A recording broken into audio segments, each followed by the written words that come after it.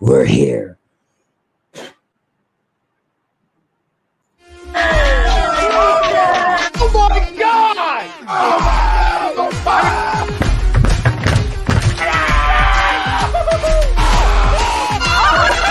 embarrassed! He's flying! Welcome in. It's almost time.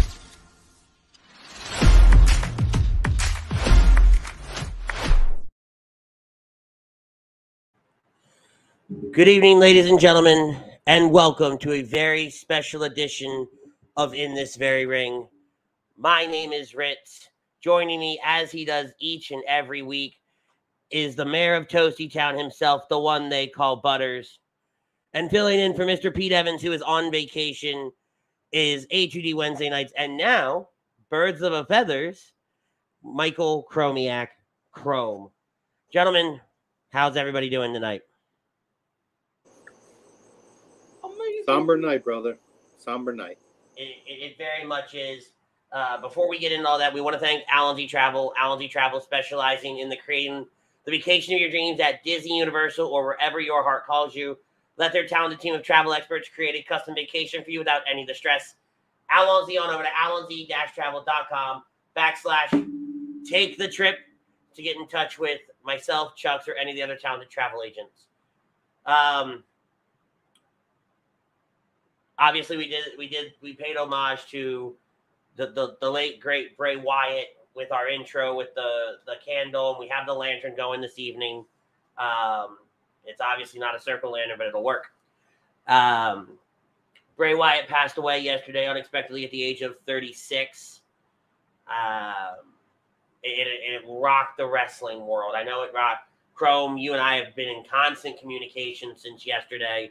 Over this, and I can honestly say, we always talk about different passings, and the three of us, and Pete obviously as well, he's mentioned it, we've all suffered some pretty tragic loss recently in the last few years, and this is one of those moments where it really takes the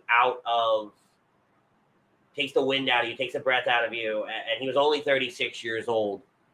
As we go through this evening, we're going to talk about the wonderful episode of SmackDown that they put on just a little under an hour ago.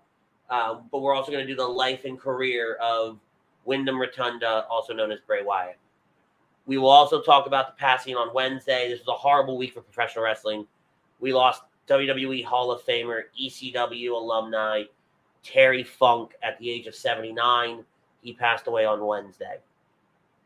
We will, again, as we go through the show, we'll talk about the life and career of Terry Funk, some of our favorite memories, moments, because we do span two different generations of the Funkster.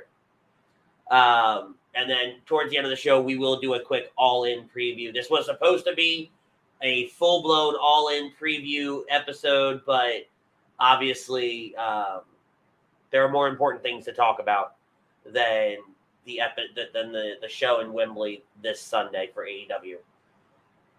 Our topic of conversation tonight is brought to you by our friends at Specialized Physical Therapy. Dr. Paul Vidal and his team, they have two locations in Burlington and Cherry Hill, New Jersey. He's our doc, make him yours. Dr. Paul Vidal. Bray Wyatt will be inducted into the WWE Hall of Fame in 2024. Agreed, disagree. Chrome, as our guest for the evening, I'm going to let you start things off. Yeah, what a week, guys, huh? Whew. Sorry, I went on a little ramble there. No, you're good. You're good. This one hit me hard, This is one of my guys. You know this. Anybody who watched Lazy Booking over the years knows I've been a massive, massive Bray Wyatt proponent. So, tough one this week, boys. And I know we're going to dive into our favorite moments and different things and talk about his legacy.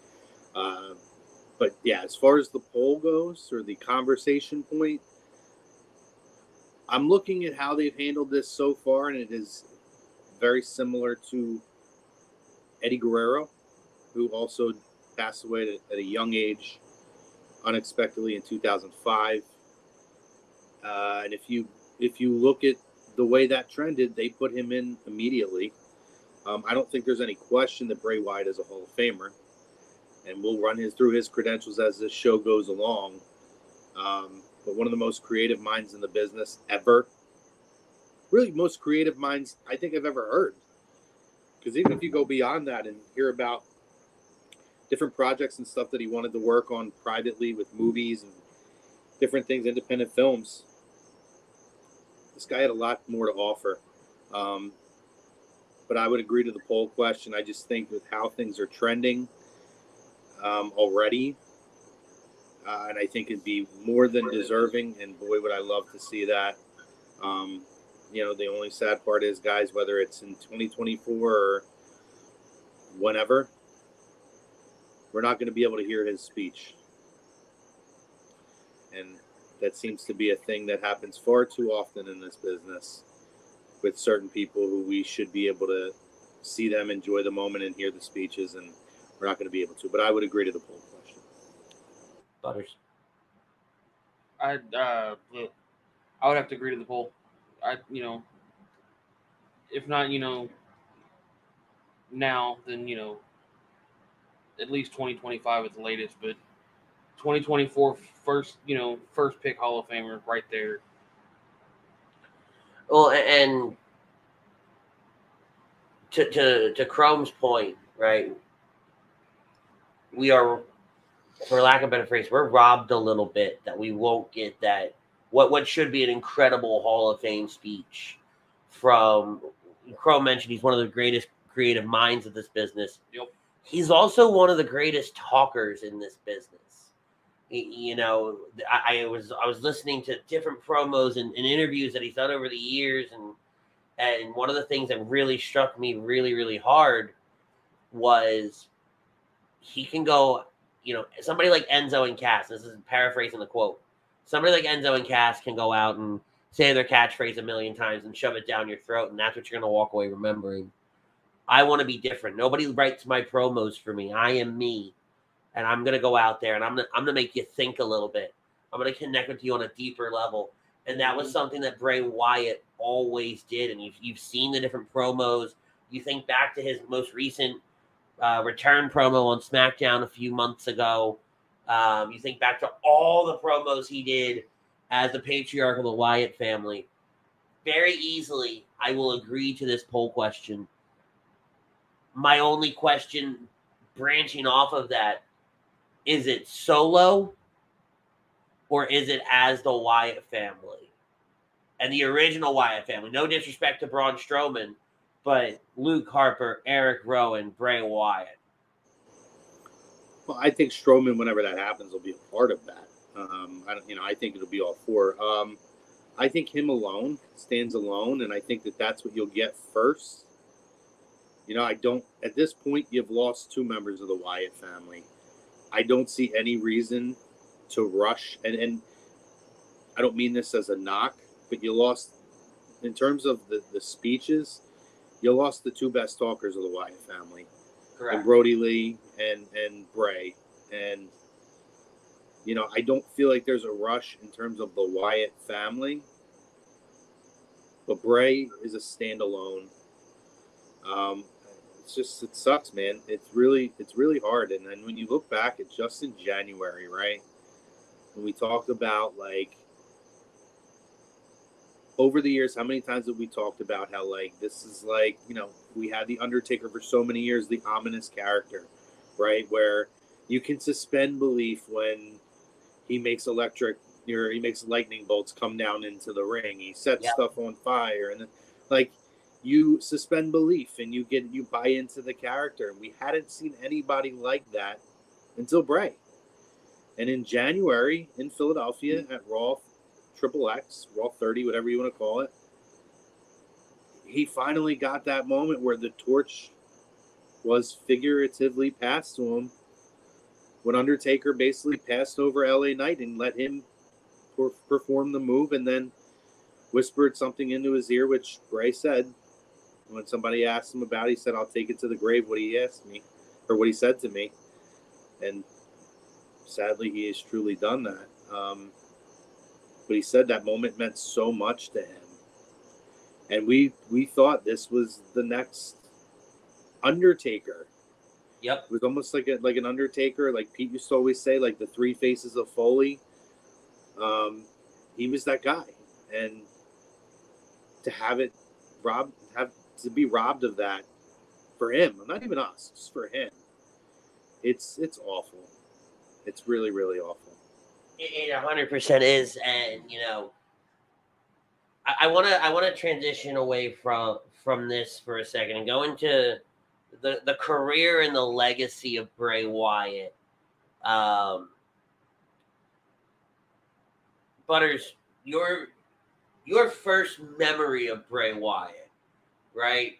What? Because there was a point where you weren't watching, because he debuts in WWE in 2009 as Husky Harris, correct? Mm-hmm.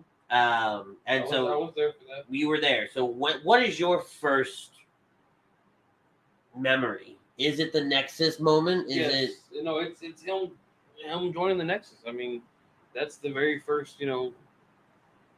Who's this guy? Is he even going to be worth a damn? And then after all these years, you're going to find out, hey, nice little diamond in the rough. Chrome, for you, what do you? Yeah, I mean, I remember Husky Harris and all that, and obviously, the Nexus stuff. They were kind of the fill-in guys when they had to let some of the guys go, and they were the next in line. But I couldn't sit here and give you a Husky Harris match. I'm going to be honest with you. Me neither. Yeah. So let's talk realistically. Where did he start standing out? It was NXT. And I wasn't an avid watcher of NXT, but at that point, because it was really in its real infancy at that point. But if you go back and watch some of his NXT matches, like, you could tell this dude had something special. Like, you almost didn't realize that was Husky Harris. He did such a transformation, and then obviously going out and coming out and making his main roster debut with a character. It was like a cult following, like down on the bayou type of guy. It was just something special, and you could tell right away this gimmick's going to be something. But even if the gimmick's not, the man's going to make something of himself. So absolutely. I look, my earliest memories, Andy, for that really stood out was when they started their feuds with the Shield.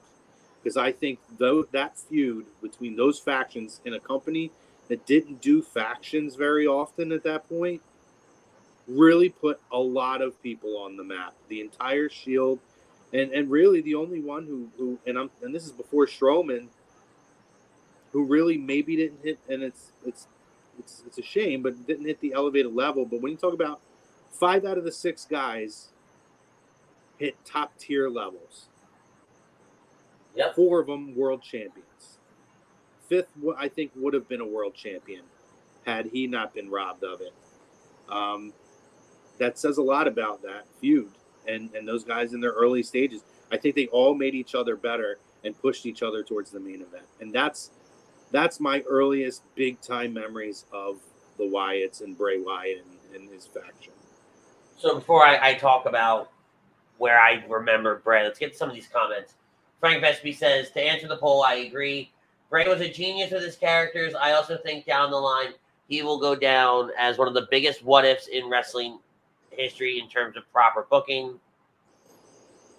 Lynch says, Sister Abigail has to be one of the best names for a finishing move. So far, I agree with everything I'm reading. Pete Evans, evening fam, great tribute show tonight. Windham touched us all. Prayers and condolences to both the Funk and Rotunda family. Frank actually went on to say, if he was properly booked, he should have had longer reigns than usual. My thoughts are with Bray and the Funk families. The Godfather himself, Tom Arnone, chiming in. He agrees to the poll, and he goes over to the YouTube side and says, R.I.P. Bray. Brian Daly with a unique take here. I'm going to disagree with the poll. My heart goes out to his family and his WWE family. I do, however, think WWE needs to find a way to honor what he's accomplished with WWE, but I don't think his career was Hall of Fame worthy due to how short it was.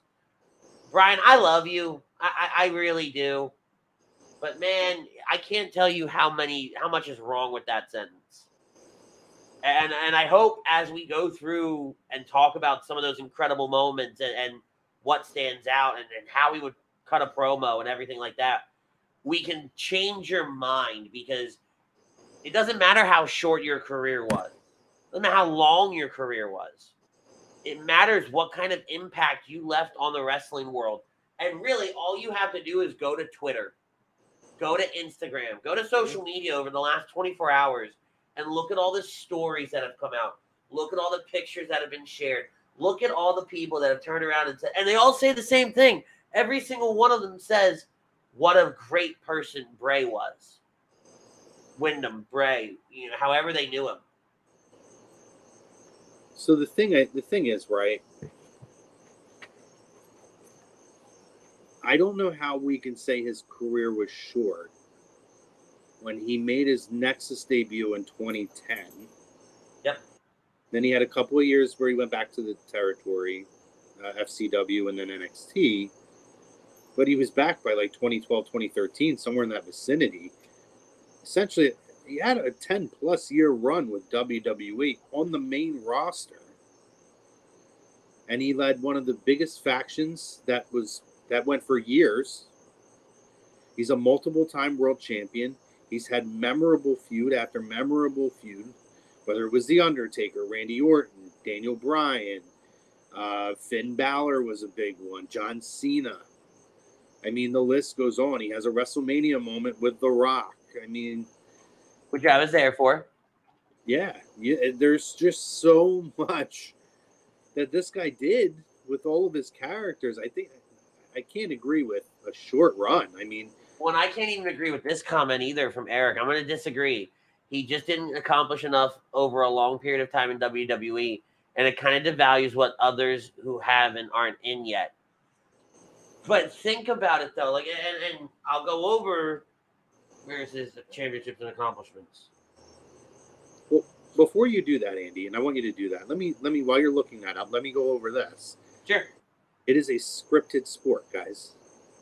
So there are people, Roddy Piper never won championships. But if you are a guy who could handle the stick, who created memorable moments, memorable characters, memorable feuds, and who elevated everybody else that you worked with, you're a Hall of Famer. You are a Hall of Famer. Like, he has world titles. It doesn't matter that he didn't carry the title for 5 or 6, multiple times over like a 7-year time span. It doesn't matter. He would have been a Hall of Famer without a title. That's the thing. There's plenty of guys in the Hall of Fame that Dusty's another one. Yeah, he carried the NWA title for a cup of coffee. There are certain people that just they hit in the sport of the sports entertainment, whatever you want to call it. He is a standard. And when you have The Rock, when you have all of the legends who are in the Hall of Fame talking about his impact, go on Twitter and just read for days because you can at this point. That tells you everything you need to know about the way he's looked at by his peers in his sport. Correct. Absolutely. But go through the titles. Go ahead. So in FCW, he was a 2-time tag team champion, both with his brother Bo. In WWE, he was a 2-time Universal Champion. He was a 1-time WWE Champion. He won the Raw Tag Team titles with Matt Hardy. He won the SmackDown Tag Team titles with Randy Orton and Luke Harper because of Freebird rule there. He won the Tag Team Eliminator in 2008 with Matt Hardy. And he won the 2019 WWE Year-End Award for Male Wrestler of the Year. So to say he didn't do anything, and when you think about, especially towards the end, how active he was/wasn't as far as in-ring competition, to say that he had those accolades, guys, he's one mid-card title away from being a Grand Slam champion. I mean, it actually fires me up a little bit that we're actually going to sit here and say he didn't accomplish enough over a long period of time. Stop it. He accomplished plenty more than what most have. So, for me, when I think of the Wyatts, because I was like, I was like you, I wasn't watching NXT in those early years. My first exposure to NXT was when they did Takeover Dallas, and it was Nakamura, Sami Zayn, because we were 5 minutes. Yeah, you really came behind on NXT. Well, then. Yeah, because like I knew it was happening down there. I was watching some of the episodes, but I mean, he was pre-takeover. Yeah, takeover wasn't even a thing when he was around. Yeah, so I was really behind on the NXT stuff, but that was also I had a lot going on personally. Anyway, it was when they come up to the main roster, and they start airing those vignettes. Mm-hmm. Because those were the ones where I was like, wait, what is this? Right? What is happening here? This is something different that we hadn't seen anybody do. Who is this, you know? And WWE had kind of gotten away from these, I don't want to say over the top characters, but we hadn't seen anything this cult like following since Undertaker and the Ministry of Darkness and so here we are, something very different and very dark. And it really, I gravitated toward that. And throughout the years, I've always said, I don't know if I'm liking what Bray Wyatt's doing right now. But by the time we actually get to, all right, here's full story, here's the big picture. Oh, I really enjoyed that. Mm-hmm. One of my favorite things to go back and watch, and I don't go back and watch a lot of wrestling. I don't do it because I've seen it. I can't watch an old match. It's just my brain says you've seen this already. Go do something else. Oh, I can. But there are some that I can. But I just can't go randomly pop in a Raw from 2009 and watch it. And but it's everything leading up to WrestleMania 30 with the Shield and the Wyatt family. It was because right around that time, I don't remember if they had a match at 30. Do you remember? I'll let you know in a minute. I think they did. Actually, I have it here. What am I looking for?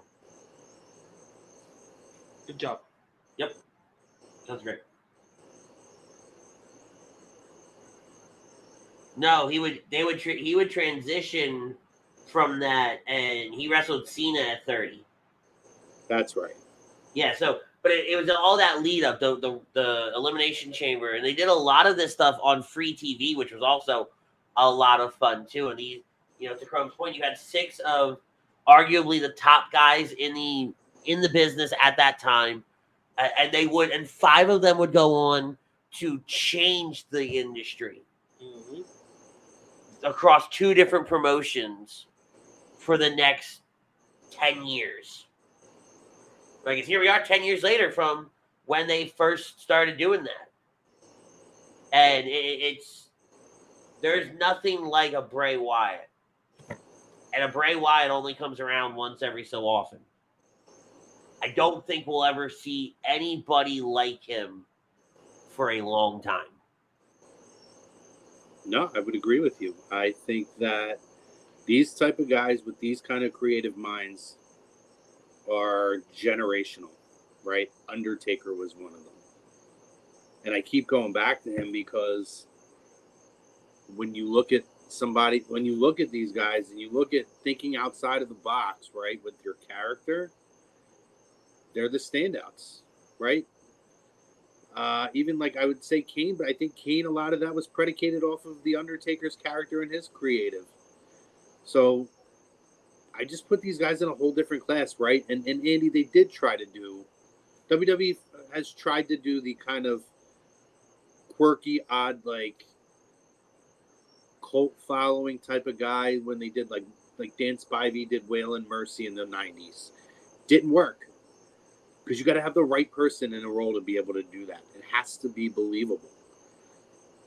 Bray Wyatt filled that role and everybody said, whoa, this is different. Yep. This dude is like creepy. Oh, yeah. Like, you go. Continue. I'm sorry. No, and then that was just the beginning. That was the tip of the iceberg. Obviously, we saw what came out of that When you think about the Fiend, another. That's the thing, right? People were talking about having a resume Hall of Fame worthy. When you look at the Fiend, nobody's ever seen anything like that. That was Undertaker next level. Like when he came out at SummerSlam 2019 to face Finn, and he was like carrying his own head, a lantern. I don't know if that was the year we started live reactions or not, but I remember watching that moment and just going, "What in the hell did they just do?" I had a SummerSlam party. Pete was here with me. And I had friends here who weren't wrestling fans that just came over for a pool day barbecue. And they stayed for SummerSlam. And they were like, I don't watch wrestling, but I will watch that guy because that was cool. And they did. They followed the character. Yeah. They didn't watch everything, but when that character was on, they followed it. That's true. That's like next level. Yes. Was there goofy things that came with that character? Sure. Can I be honest? The Firefly Funhouse, when it first started, I was like, this is dumb. Like, and I actually remember being on the air and going, I'm a Bray Wyatt guy, but this is a lot from even me. Right? And then it just started getting more, like, again, to something I said at the top of the show, everything he did made you think. There you go. Firefly Funhouse right here. That's what this shirt is. This whole shirt is the Firefly Funhouse. Yeah. But everything he did made you think. So the more he would be on, the more segments we would get, the more you would see him peeling back the curtain or the layers of not just Bray, but creative and the WWE and the people he was talking about. And it took you back to the Undertaker mind games of old, right? Of the Attitude Era, of the early Ruthless Aggression era.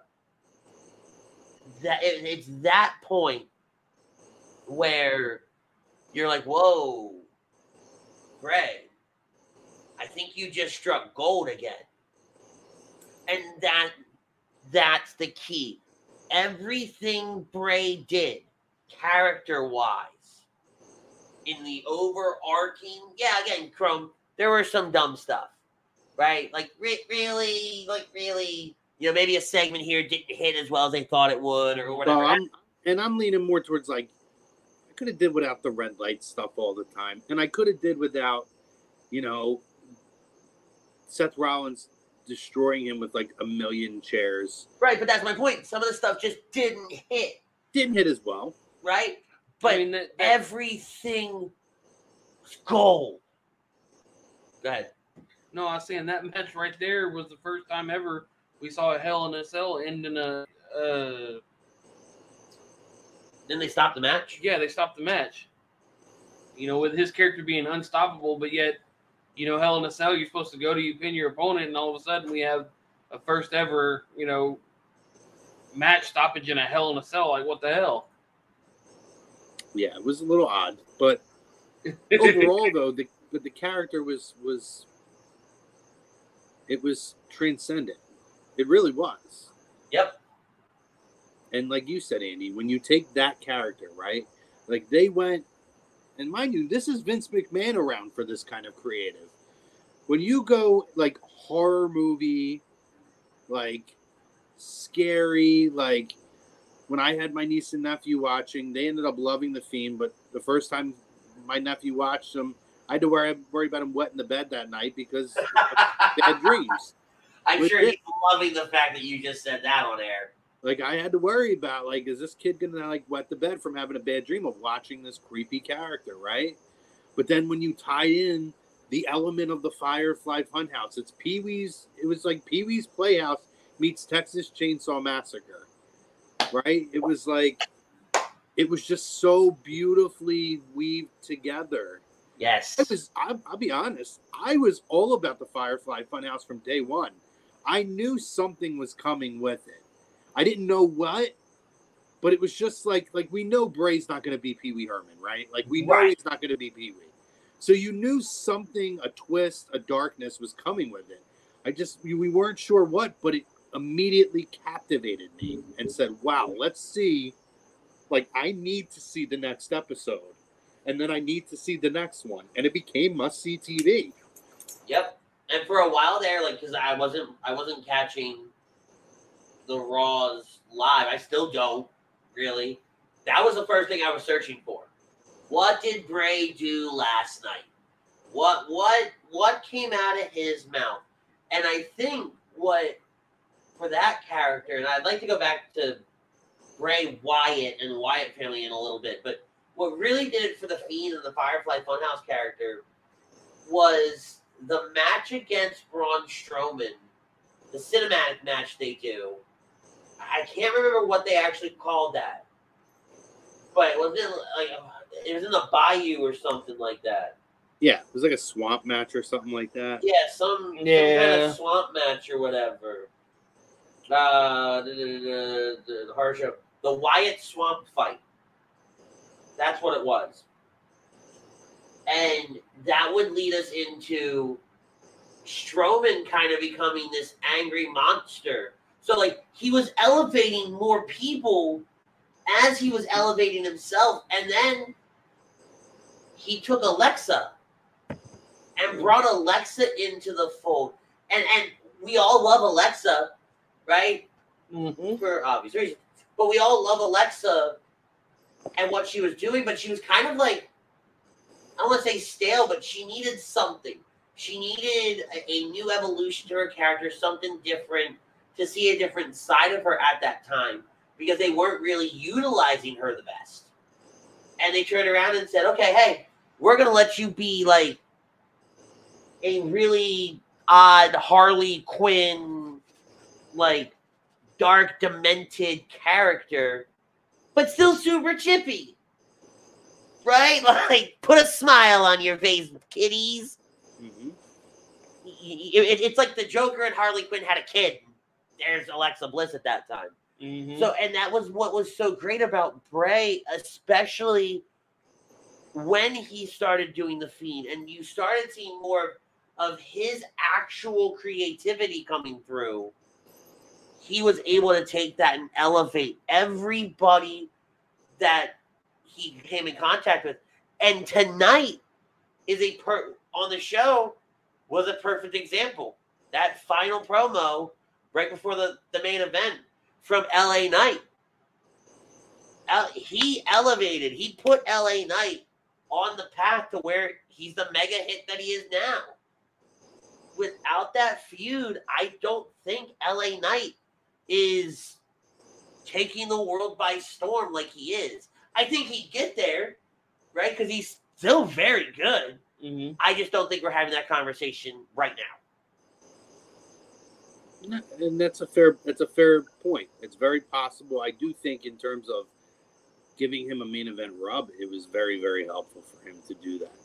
And what's sad about this, and I'm glad that you kind of went there, because I wanted to make sure to go there here in that, you know, we talk about these characters, and we talked about the Alexa Bliss and like how kind of anticlimactic the end of the Fiend was, right? Obviously, it was really odd. They did that, and then they ended up kind of releasing them, and it looked like with this return, they were going to find ways to tie it all together to almost like a Three Faces of Foley, right? Yep. Mm-hmm. And obviously, he was going to finally be able to work with his brother Bo, and they were going to, you know, they were supposed to have this Wyatt 6, which, I mean, God only knows now what that would have been. I would love one day for somebody to talk out of creative about what the idea behind that was going to be. And we're not going to get that, you know, and that makes me sad, because I think we would have seen a resurrection of those characters, or a resurgence of those characters. And I think it would have been something really special, like the Three Faces of Foley. I think it would have been something really memorable. And, you know, we got them on their own. Unfortunately, not at the same time, and I'm disappointed about that. But you know, grateful that we've had the chance to take the ride with him, because this is one of those guys that for us all, at least I'm pretty sure that you guys have been watching since he's been around at least. Yeah. To be able to see the whole body of work pretty much from Husky Harris on is really, really special. And like Chris Kudo says here, by the way, we appreciate all you guys dropping your comments in here. Continue to drop in your memories, whether you're on Facebook, YouTube, wherever you're at. Drop in your memories, drop in your thoughts on SmackDown tonight, your opinions on everything. I got a dog whining over here. I'm like, what is that? That is Ramona Reigns. That's right. I have a dog named Ramona Reigns who is whining to go inside right now. She's asking for me to acknowledge my tribal chief. But yes, we're not going to be able to see that, and that's heartbreaking. I'm going to go acknowledge my tribal chief. I'll be right back. Well, and Anthony, really, you don't see it. LA Knight's amazing. I see it, and I don't know if you grasp what I was saying there. I think LA Knight is very good, and I was not an Eli Drake fan. As far as a wrestler goes, I like the promos that he was cutting and everything like that. But once he came to WWE and they did the whole Maxim male model crap and everything like that, I was like, well, we're not going to do anything with him. I didn't think WWE was going to give him the ability to really showcase what he was capable of. And then they switched to LA Knight, and on NXT, he was good. But then you always see that you're good in NXT, you jump up to the main roster, and you kind of fall flat. And that was what I was kind of worried about when it came to LA Knight. And so getting that Bray Wyatt rub was huge for him. Mm-hmm. And that put the rocket ship on his back and secured the fact that, hey, he was really good in NXT.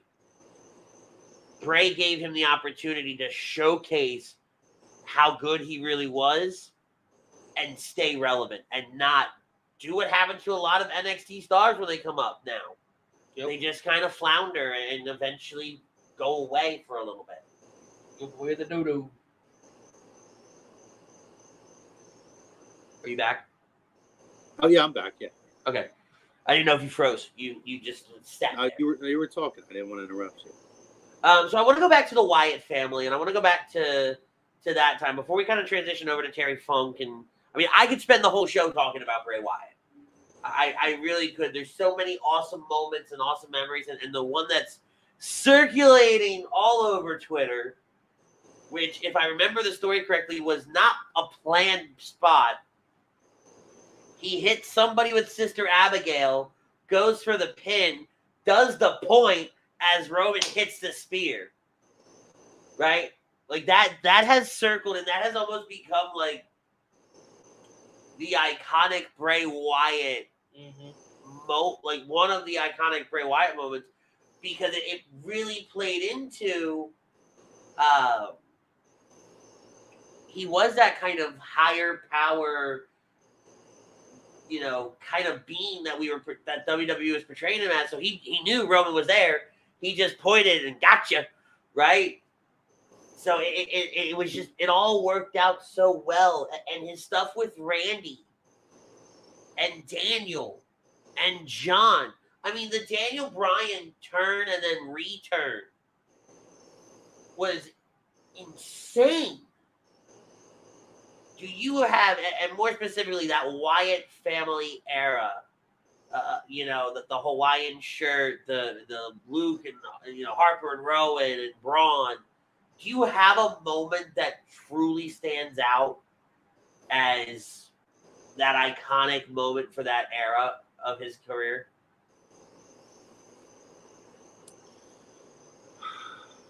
See, there's a lot of different stuff, and I think of little moments. But for me, it was just when they defeated the Shield. Just because I thought that feud was so good. And I thought that was a big moment for the Wyatt family in general and for him. And then you kind of touched on the individual moment to me was the Daniel Bryan turn and return. Yeah. Yep. That was, to me, probably the most memorable in terms of just individual standalone there. So, yeah, I mean, there's certain things that I wish we would have seen a little more through. I would have rather seen a little more with The Undertaker and him going into 31. It was just kind of a one-off match. I would have loved to have seen a little more of a feud out of that.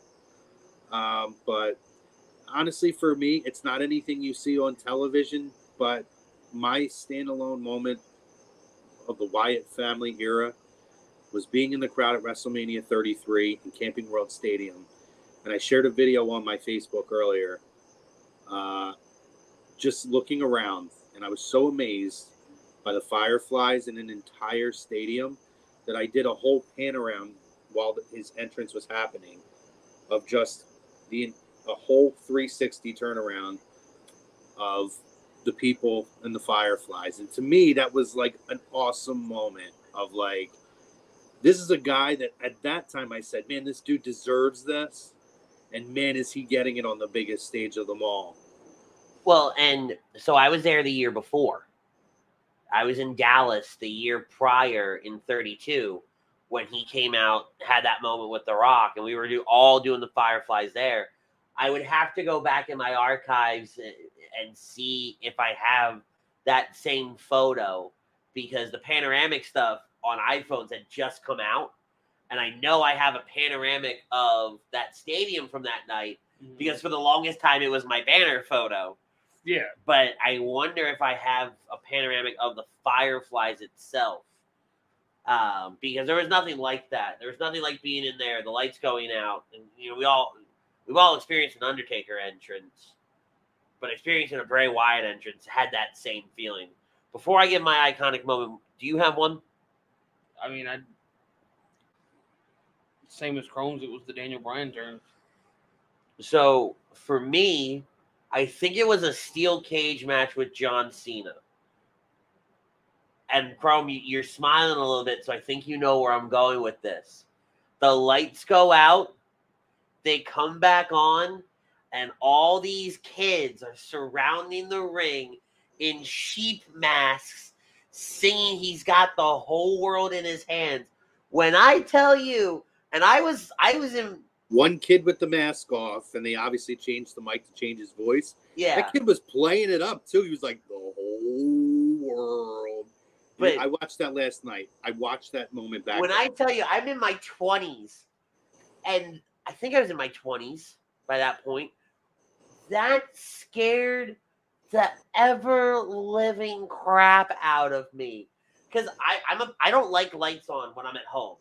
Right? I would rather just sit in the dark, watch TV. You know, it's the reason why Batman's my favorite superhero. It is pitch black in my room watching this moment. I'm pretty sure I turned the light on. I was like, nope. Dude, fine. I'll take that one. But what was so great about it was just Cena's reaction, how he played off of that. To Chrome's point, how the kid played that off. And then how Wyatt was just sitting there with that now legendary, that evil smile. And like he knows he got inside your head. His talons are there in your brain. And he's got you. And that was just, that for me was like, we're all going to die. Well, that's like, I mean, and to add effect to it, right? After that match is over and he gets out of the ring, the kid is standing there and he like has that grin and that laugh going, and the kid's like kind of creepily smiling back at him, and he just grabs his head and pushes his head against his like this. Yeah. And then gives him like a pat and then walks away. It was like, oh my God, this guy's taking kids now. He's turning kids. The man says, I love that he was like, even when he was a heel, there will never be another Bray Wyatt. As someone who stopped watching wrestling for a while, Bray was one of the stars that brought me back to it. One of the best characters ever made, all created by him. That's from KZ, was it 9994? Abel? Yep. And I got a damn lantern in my way. I can't see. You know, you want to talk about iconic moments too, real quick, Andy? Sure. The first time he was in the corner and he did the flip backwards and then started doing the reverse. doing the spider walk backwards. Yeah. Spider. The first time I saw that, I was like, dude, that is gold. And then he turns around and he hits, in my opinion, it's one of my top 5 favorite finishing moves of all time. I love the Sister Abigail. Yep. Yep. When he hit that, coming out of that, I was like, dude, this guy knows exactly what he's doing. He is telling unbelievable stories in the ring. And for me, like, Bray could move. Bray was a big guy. I think at one point, 325. He's like 6-something or whatever have you. Dude's built like a linebacker, right? And that's my sports reference for the day. 6'3", 285, right? Dude's built like a linebacker, and he's out there moving and hitting you so hard. It wasn't dainty. Nothing he did was, you could never accuse Bray of pulling, quote unquote, pulling a punch, right? The lariat, or where he would just throw himself at you. That was that when he would just do the. I don't even know what you call that. I mean, it was a cross body, but he would do it so aggressive. Yeah. Like, there was nothing soft about that. There was no like a fly and a leap and I soar into you. He just cross body plowed right through you full force. Yeah, and then I'm like, dude, that he hit you so hard, he's spinning through the air. Like, dude. But and I would argue, if you go back and look at the history of Sister Abigail's, might have been one of the most protected moves also. I can't recall a time where somebody kicked out of Sister Abigail. I'm sure it has, but not often. I can't. It's one of the more protected moves when you think about finishers. Yep. Roman might have kicked out of it at some point. Roman kicks out of everything. I'm sure Cena probably kicked out of it at 30 too. But regardless, though, But you're right. It was very protected. It wasn't a move that if it was kicked out of it, didn't happen often. It was usually at a big moment to create a big moment. And no one does anything like it. Right? You could kind of say, Crossroads is a little bit like it, but it's not, because of how he starts and he's got you down, and then he yeets you into another time zone. There you go. Yeet.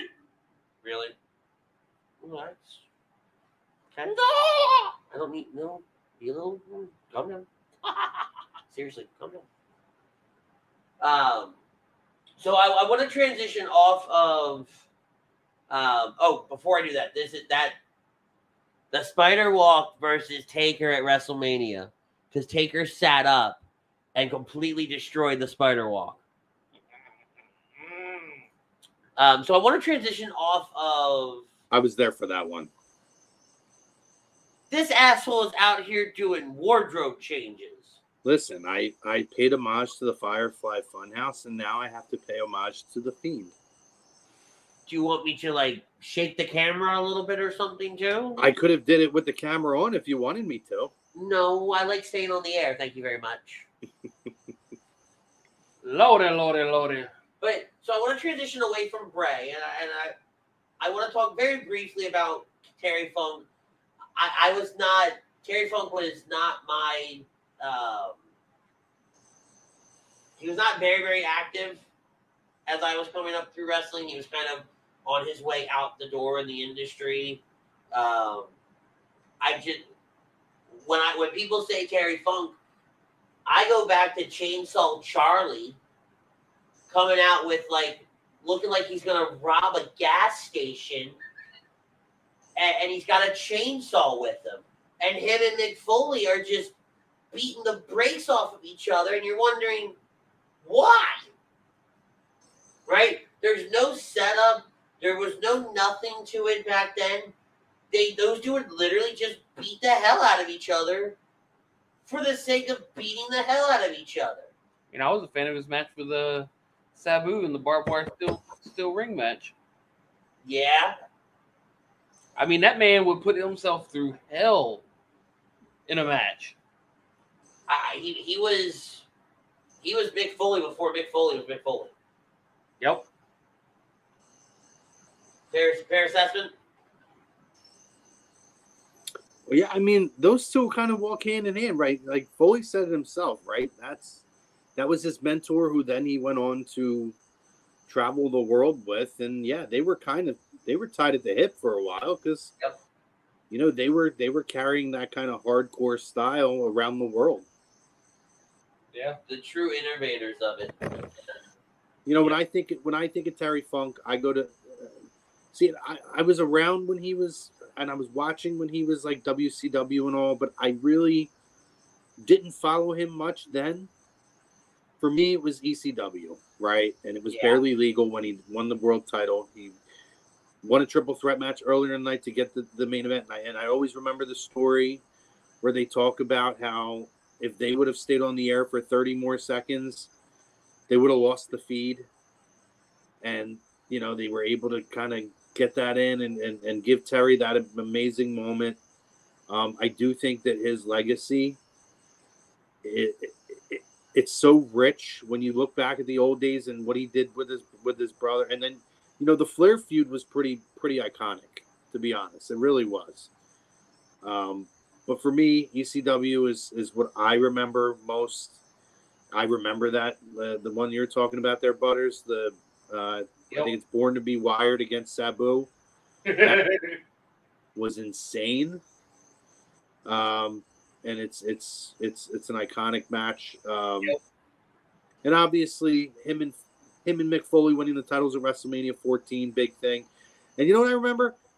I just remember look back at Hell in a Cell, taking a choke slam from Undertaker when he was trying to quote, like, you know, oh, he's had enough, talking about Mankind. What's crazy is I forget until somebody tells me, or like when I go back and physically watch it.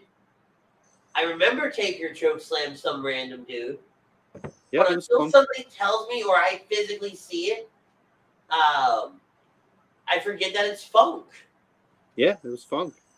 You know, because I think of what you kind of see with Funk, you know, that really old. He looks kind of young when that happens. The years weren't kind to the man when it came to aging.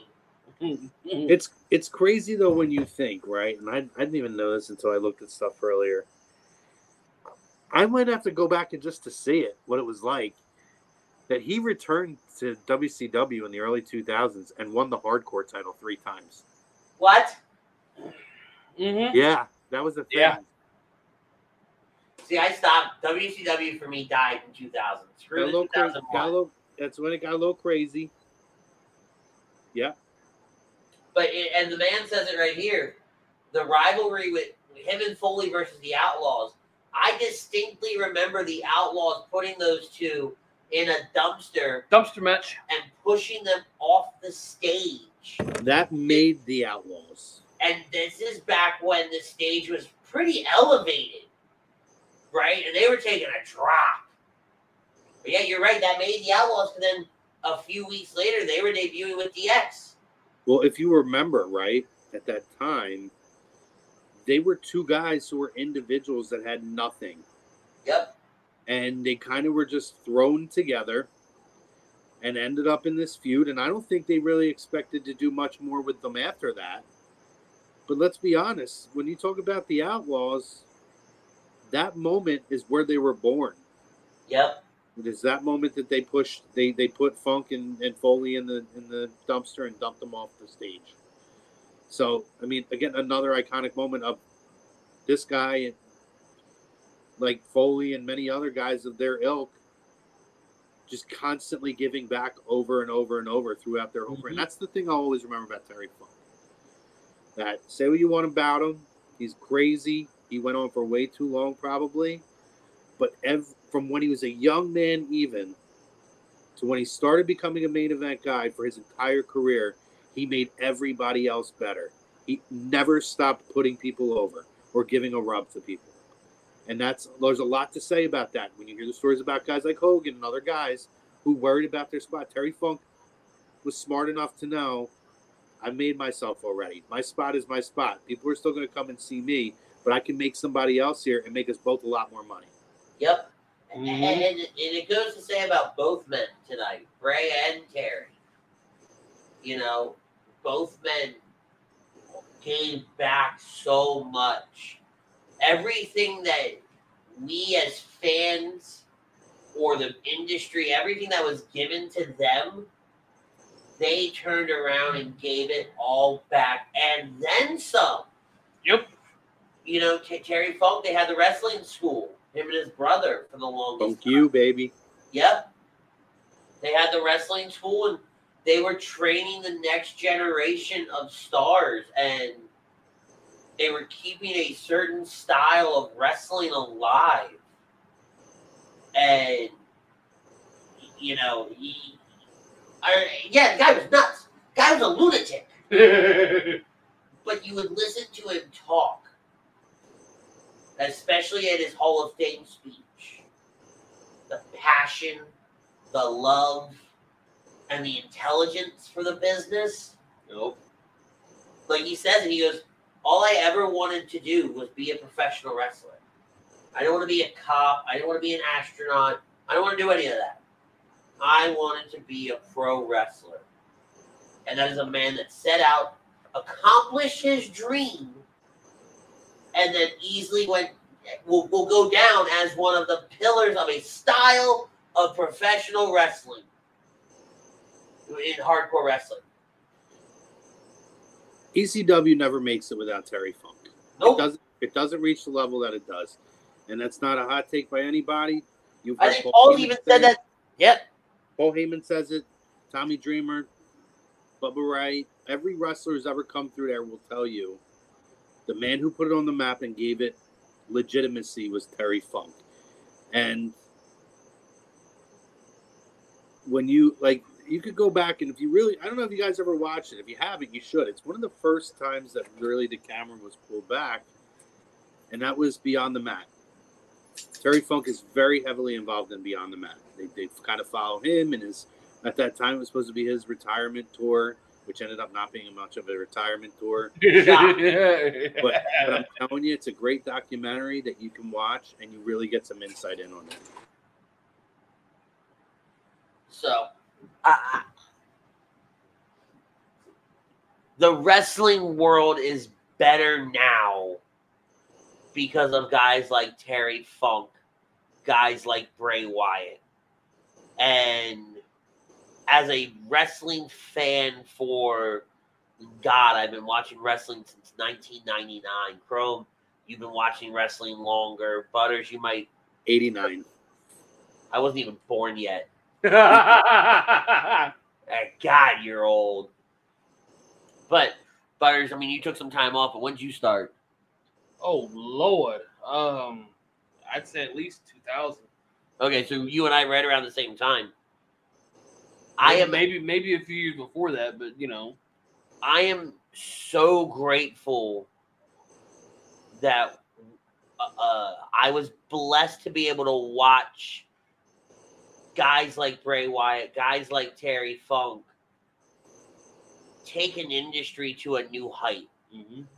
Watch them do what they are incredibly talented at. Watch them take something that I love and ensure that it will continue for even just a little bit longer because of their contributions. Because there's somebody sitting at home. There was somebody sitting at home in 2012, 2013, 14, and so on and so forth that saw Bray Wyatt and went, I want to do that. Saw, you know, in the 80s and 90s, saw Terry Funk, fuck Mick Foley. I want to do that. And it's heartwarming to some extent. You know, it's bittersweet because they're gone and we won't get those contributions anymore. Yep. But when you think back of the life and career and ultimately the legacy that they leave behind, it can't ever be touched. Yeah, and I mean, for me, Bray even more so than Terry Funk, because Terry Funk had a full career. He got to go through all the different iterations of the wrestling business and have a full career, and he had a lot of time to give back. I think Bray was just scratching the surface. Like, you got to think, dude was only 36 years old. He was in the company for almost 13 years, maybe 14 years. Yep. And still he was still in the prime of his career. And it's sad, man. You know, he was supposed to be on his way back, right? We heard this illness thing, and you know, I'll say this again, fuck Dave Meltzer, because he's an idiot. He's one of those guys that reported there was creative issues why he wasn't around, and here, no, it was a health issue. Correct. So, and it seemed like he was getting close to being cleared, and that kind of ultimately, when you figure out the details of what had happened, it sounds like that was a true thing. And imagine if he would have been able to come back in the next couple of months. God knows what we would have seen. I hate to say that we're never going to get that chance now, but you know, what I can only that's hope. That's the one I feel the worst about, because he's got two young kids, like very young kids. Yep. Well, and the prime of his life. And Wyatt's my generation. You know, Terry really made his name before, like, I was even born. You know, Crow, I think maybe even before you were watching wrestling. You know, Funk made his name, and his name was made in the 70s, man. That's so my point. You know, maybe even the 60s. I'd have to look. So for me, Wyatt's my generation. Wyatt's that generational talent, and I can only hope that WWE, I don't want to say does some kind of documentary necessarily, but I would love it because I love WWE documentaries. I'm a junkie for those things. I would love to see them come out and say, we're going to do a documentary on Bray Wyatt, talk about him, and then we're going to pull back the curtain in the last part. This is all the last part of that documentary. We're going to pull back the curtain. We're going to tell you guys what it all should have been, what the Wyatt 6 should have been, what the plan for the return was, what they had in store for Bray. Mm-hmm. Because, you know, and what'd you say? Yeah, I don't know that you're gonna. I think you could get that, but it's gonna be years down the road. Oh yeah, no. I'm not saying like within the next year and a half, right? It will be time down the road. But you know, to go back to Frank's comment from earlier, the what ifs, right? What if he had come back? What if he didn't go away with the illness? What if? He does go down as one of the biggest mysteries, I guess you could say, of what they were planning to do with him. Mm-hmm. You know, because you think back to when Eddie passed, we knew Eddie was going for the title. We knew what Eddie was doing. There was no real secrets to Eddie and the booking of him at that time. You know? But with Bray, and that's what was so fun about it. You didn't know what the hell they were going to do. Yeah. It is crazy, though, when you think, like, how cryptic is this stuff, right? We think about, like, the Warrior the night before he passes away being on Raw. That speech is still my screensaver at my office at the dealership. I found a picture. It's got him in the ring, and next to it is the, every man's heart will beat its final beat. Yeah. All that's my screensaver, my wallpaper at work. And it has been since the day it happened. Yeah. Yeah, it's cryptic, right? You go back, if you watch that now and you know what's going to happen. And it's like it's when you see Bray's return promo, right, of this last run. And there's the element of truth in that, and obviously a little bit of a twist with the character, but it's almost his thank you to the fans. Yep. And if you go back and you've seen, actually in a lot of the packages they've done, they've pulled audio from that to include in some of these video packages they've had, and it's like eerily cryptic. Which, by the way, and I want to touch on it, tonight's episode of SmackDown, it started off wonderfully, right? I can't do a lot of 10-bell salutes. It does make me cry. I won't lie. I can't close. Well, it's very tough to hear a 10-bell, and reason being, I'll pull back curtain a little bit more for that. They do that for firefighters too. And my dad was a volunteer firefighter, and so like it takes me back to like all that emotion too. Sure. But that video package they ran after might be one of the best video packages since the Rock Austin package for 17. It was good. It was really, really good. It got me. It was pretty, you know. I mean, you can go back. Listen, you go back to the Daniel Bryan videos, the Edge ones for retirement stuff. Those were pretty well done too. This was one of the best. When they hit the moments with the family, when they away from the wrestling pictures, went to the family. That's where I got a little bit like. I was like, misty-eyed. Mm-hmm. I'll say this. I don't want to be critical of the show. I thought the show overall was really, really good. I liked what they did. I liked that they ran video packages for both Bray and for Terry Funk. I like how they did it for Terry Funk to have Cody, that was the ideal guy, to go out and talk about him. I could have did without storyline enhancements in this. I was hoping that would have gotten scrubbed.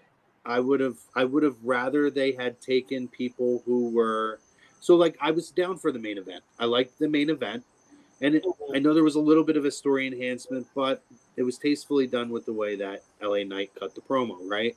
And thank God they didn't have like Miz come out and cost them the match or any of that. Or the Judgment Day drama takeover. Right. That would have been super, super annoying. But I did like I could have did without storyline enhancement. I would have rather they did it. Guys who were close to Bray and just having matches like they did with the Eddie Guerrero tribute in 2005. Well, where it wasn't storyline. It was just Shawn Michaels and Rey Mysterio. Just because. Because those two guys were close to Eddie in one way or another, and you knew they were going to put out a banger match in his honor. And I don't like the storyline enhancement either. I really wish that would have gotten scrubbed. I know we had advertised. They had advertised a lot. You very easily could have walked away from that, and everybody would have understood. But to a certain degree, I get it, right? Very certain degree, I understand doing the EO Zelina match. I understand doing the Ray. And it wasn't overkill. Like no, it wasn't at all. They didn't do backstage segments and stuff. Like if they would have did that, I would have been very unhappy. Yes. I wish though, and I liked how Cody did it. I like how Cody came out and he had the conversation about Funk. And I like that he managed to work Bray in that conversation. Because if you remember, who was Cody's NXT rookie? Husky. It was Bray Wyatt as Husky Harris. So Cody could have talked about both. And I like that he managed to still be able to... I forgot about that, by the way. Yeah. he managed to still be able to say that Bray was a cowboy. And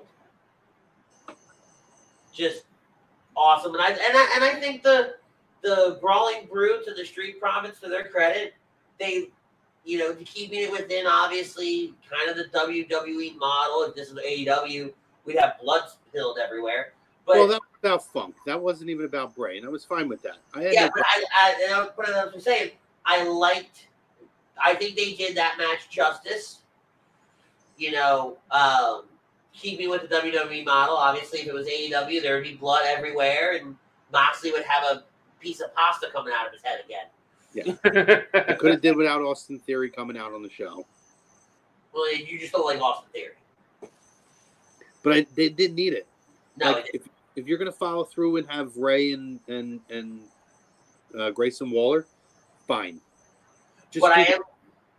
What I'm really glad that they advertised it, they didn't do it. I'm glad they didn't bring Jimmy out to do the Jimmy setup for Roman and all. They completely scrapped that. I'm for honestly, the night. I like when I tell you everything. You could have done the exact same thing you did tonight if you add in that Jimmy factor for me, nope, completely destroys it. I mean, I may have missed it, but they really and truly, they could have had Roman come out and just, acknowledged him. Well, so my understanding is Roman was there and presented his family privately the blue title. Oh, really? That's what's been put out there. So I think the belief was that Roman was going to appear on the show and do it. But from what I've seen reported, the belief is that Roman did it privately. Which, I like both sides, right? The private thing does really hit home a lot, and the blue title, it was Bray's title if you think about it and all that. Yeah, Bray introduced it. That was his title. But I would have liked, and I don't say this very often, I would have liked Butter's idea because it harks back to Austin, saluting Owen, right? Batista and John saluting Eddie, and like the top guy had always saluted, the person that passed away. Yep. And so I would have, obviously, I think how they ended the show with the lantern in the ring, and I even, like, the picture threw me off for a second. Because he was here at the time. We were watching on the iPad. I thought somebody was in the ring. Yeah. So at that point, I thought it was Braun for half a second.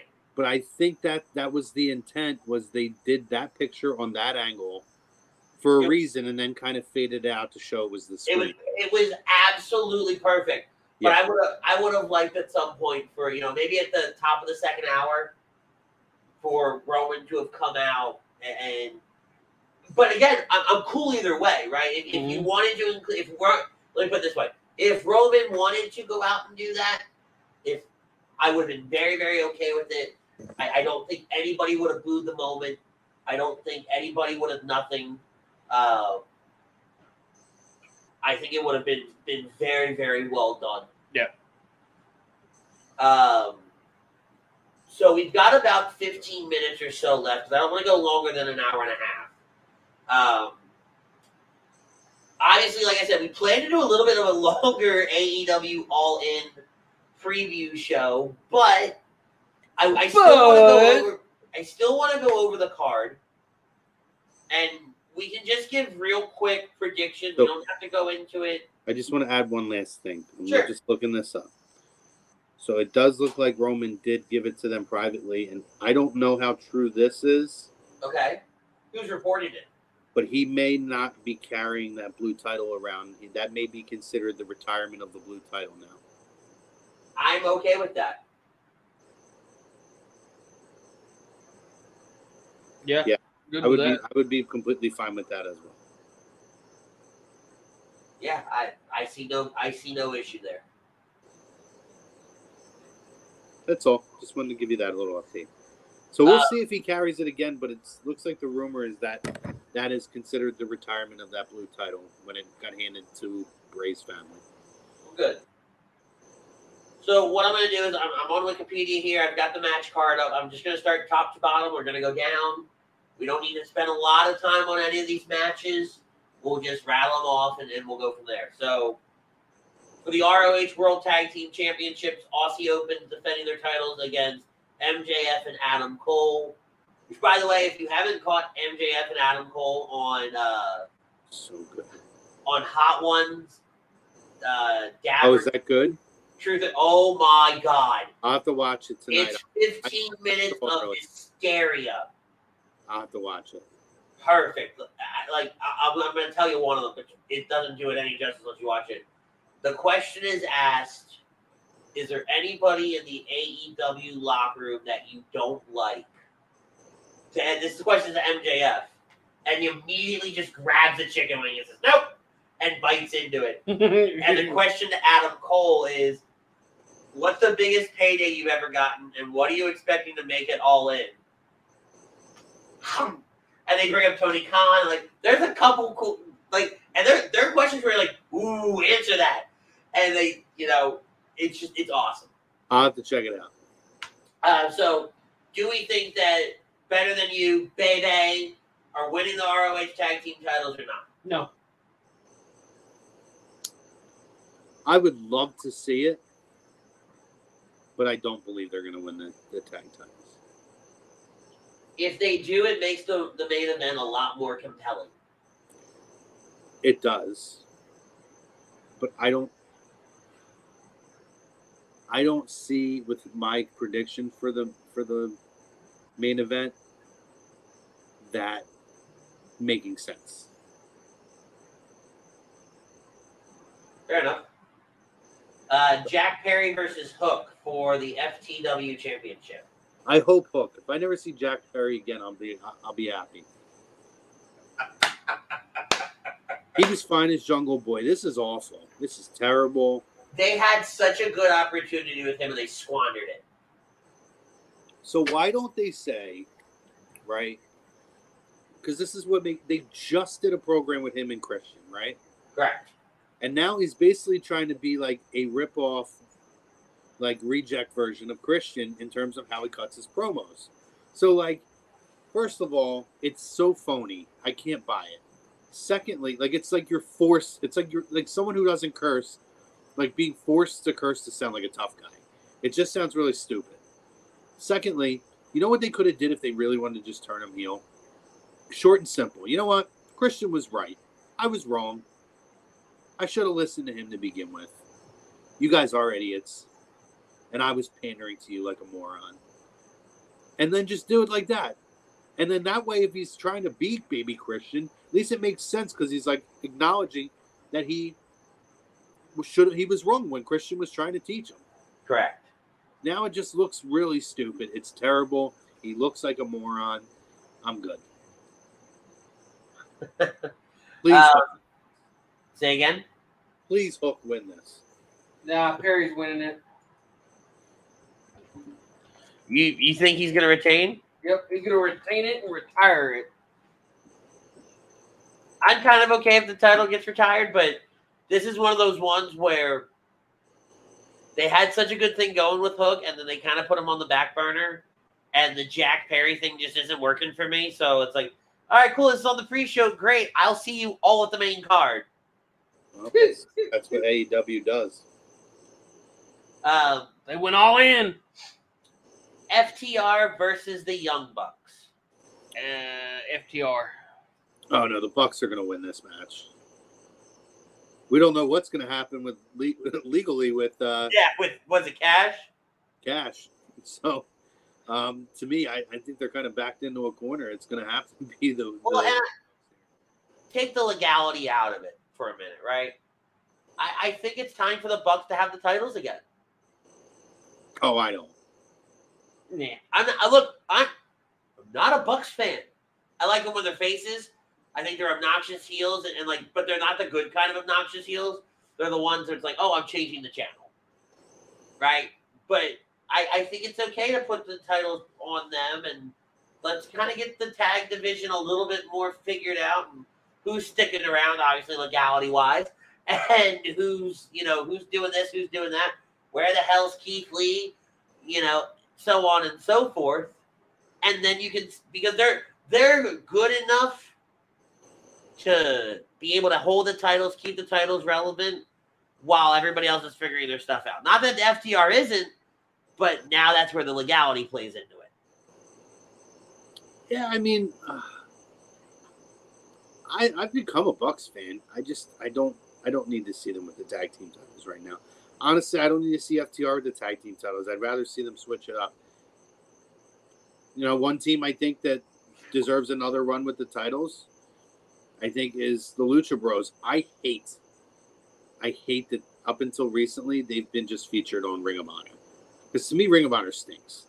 I love the Lucha Bros so much. I mean, I love Penta. I've been a Penta guy for years. I would like to see this. And I think this is how we get back there, right? I don't see FTR going against the Lucha Bros. I see the Young Bucks and the Lucha Bros like 15 at this point, which I'm all here for because the last one, other than the thumbtack on the sneaker or whatever, other than that, I loved everything about that match. So I'm here for that, and I think you get there by the Bucks And because we all know who's not on the card anymore. Well, the steel cage was it All Out last year or the year before? No, it was last year. That was one of the best matches I've ever seen AEW have. It was great. I loved it. But Penta, oh god, what's the other guy's name? I'm blanking right now. Help me here. Ray Phoenix. Ray Phoenix. We know he's really not injured. No, he's got visa issues. Exactly. I don't know why we do an injury angle when it was very well publicized that he's got visa issues. Like, I'm sorry, but you couldn't sell, like, and I get on TikTok and a lot of... Yeah, but listen, WWE had Jay quit WWE because of his DUI history. He can't get into Canada. So this is just what wrestling does. That's why... That's the only reason they did that angle with Swear to God,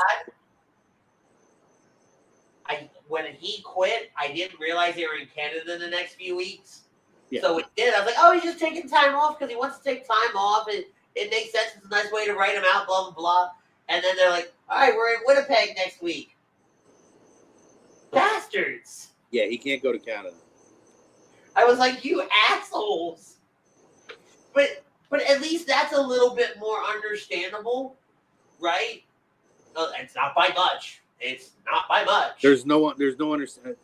To me, I think what threw me what pissed me off so much was, so that happens Wednesday. Thursday, I get on TikTok, and I'm scrolling through TikTok, and there are these guys that'll sit on like Twitch or whatever, and they'll watch AEW and WWE and all that. And they'll talk about it, they'll react to it. Yeah. And some of the reactions are pretty cool.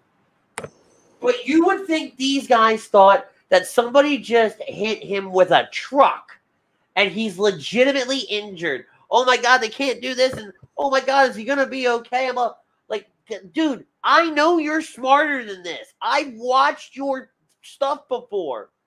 Don't tell me you're really buying this. Bye. So. Jesus. All right, moving on. Like I said, I don't want to spend too much time on any of this.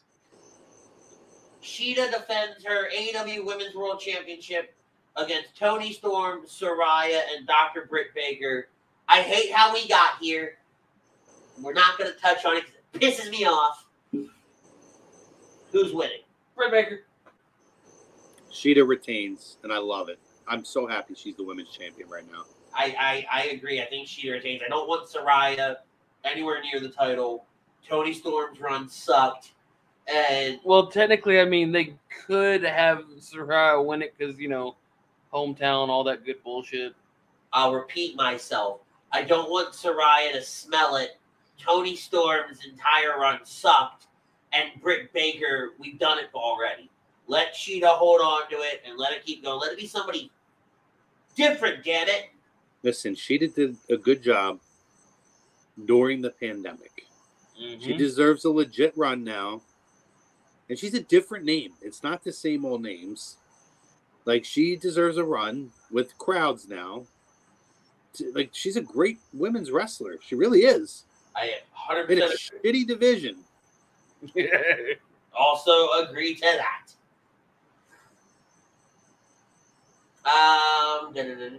Darby Allin and Sting versus Swerve Strickland and Christian Cage in a coffin match. Swerve and Cage. Darby and Sting. Sting don't lose, so. My point. It's also his farewell tour. There's a first for everything. Yeah. Shut up. Farewell on his back. Moving on.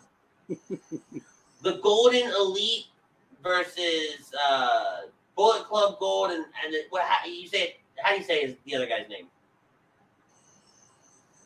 Who? Shida. Oh, I forget. I always butcher this every time. Oh, Takashita? Takashita, thank you. There you go. Once I hear it, I'm good, but I can never say it. Takoshita, Bill, Noah. Golden Elite or Bullet Club and Takashita? Golden Elite. What? I love to see the Bullet Club win this. I think it'd be nice for the Bullet Club to win it too. Just because, like, every time I think about, like, the Golden Elite and all that, one, I'm not a Hangman Adam Page fan. I don't care. I think he's boring. So thank you. And I hate when you and I agree. This sucks. I've agreed with you tonight, and I've agreed with you tonight. Yeah! I can't stand, and you're driving me up a wall. But I don't need to see the Golden Elite win when the Bullet Club Gold is kind of like, you brought him back, you brought Jay White in, he had the a couple great matches, and now we're just kind of existing in the middle here. Mm-hmm. He needs another win on a big stage, and this is a big ass stage. Well, this is what they do, though. This is AEW's thing, man. Bring them in, give them a good month and 2 month run, and then they're forgotten about. Well, CCCC. look, man, you will get me started on a rant that will take us to the 2 hour mark without a thought in the world, and I won't shut up. So we're not going down that route because everybody, if you've been here before, you know how much I love Tony Khan. Stadium Stampede, Eddie Kingston, Orange Cassidy, Best Friends, and Penta El Cielo Miedo versus Blackpool Combat Club, Santana, and Ortiz. Which, by the way, I'm so glad that Santana's back. Yeah, me too. Combat Club. Yeah, my most annoying faction in pro wrestling, the BCC, they will win this match. Yeah. And once it's done, let's move away from Moxley and Claudio versus Eddie Kingston. Let's just go away from it. Because we do it all the time. Gotta milk it. But we always set up this multi-man, pure chaos, borderline indie show bullshit, rather than just put Claudio and Eddie in a ring, let them legitimately beat the crap out of each other, and we move on. Everybody gets paid. Everybody goes home happy. Well, you're not going to get that. I know we're not, but so because you're not going to give me that, move on. Yeah, listen, I could not be over anything more than I'm over the Jon Moxley show at this point. I think it is as carbon copy and predictable as you could possibly get. It's the same feud over and over, same exact thing. It's attack from behind, tell everybody how tough you are, bleed again, bleed a little bit more, throw a few tacks down, repeat the next show, same thing. Let's attack from behind again, tell everybody how tough we are. Let's blade in the first 2 minutes of a match again. It's the same thing over and over. I can't stand it. What's the over-under? How long until Moxley is busted open? 5 minutes. Under. You go 5 minutes, I'll go under. Yeah, I'm taking the under on that. I would take the under on 3.5 minutes. I would take the under a minute if we're going to be honest with each other. Somebody's like Eddie's going to hit him one time and it just. Yeah. Austin. We're gonna get that. We're not gonna see the end of that yet, though. No. But you know what? Maybe then we get a focus on that where it's not within teams. Let's get the match between Claudio and Eddie. Let's let Mox decide who he's gonna side with, and let's be done with it after. Correct. Will Ospreay with the most punchable face in professional wrestling, Don Callis in his corner, versus Chris Jericho. Ospreay. Yeah, I don't know. I'm going Ospreay. I'm gonna be just to be different. I'm gonna go with Jericho. I could see Jericho winning this. Fair enough. For the Real World Championship, I can't believe we're actually saying it. Sounds like something should be on MTV. CM Punk versus Samoa Joe. Punk. So this is gonna be Punk, but this has been. I'm gonna say this. This is the most embarrassing storyline they've been telling, because how stupid does MJF look? That he just lets somebody walk around and claim to be the real world champion. Doesn't confront. It's not even that they're on two different shows. He was on an episode of Collision where Punk was on there talking about How he's the real champion. He never lost his title.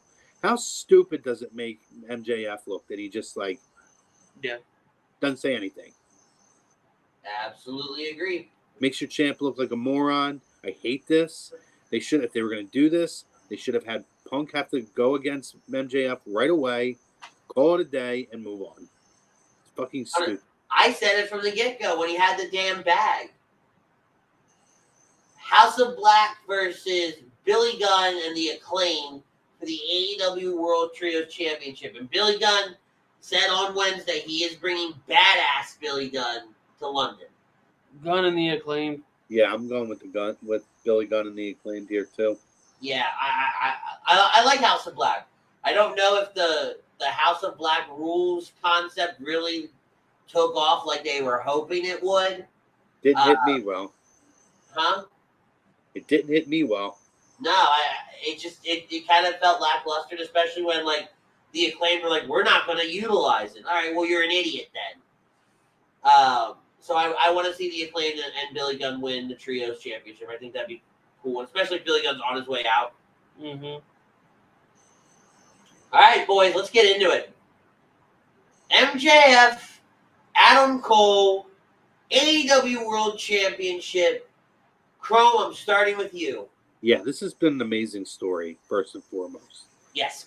This is the best story that AEW maybe has told in their history so far.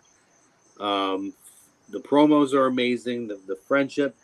So I have Adam Cole winning this title. I have a turn on MJF.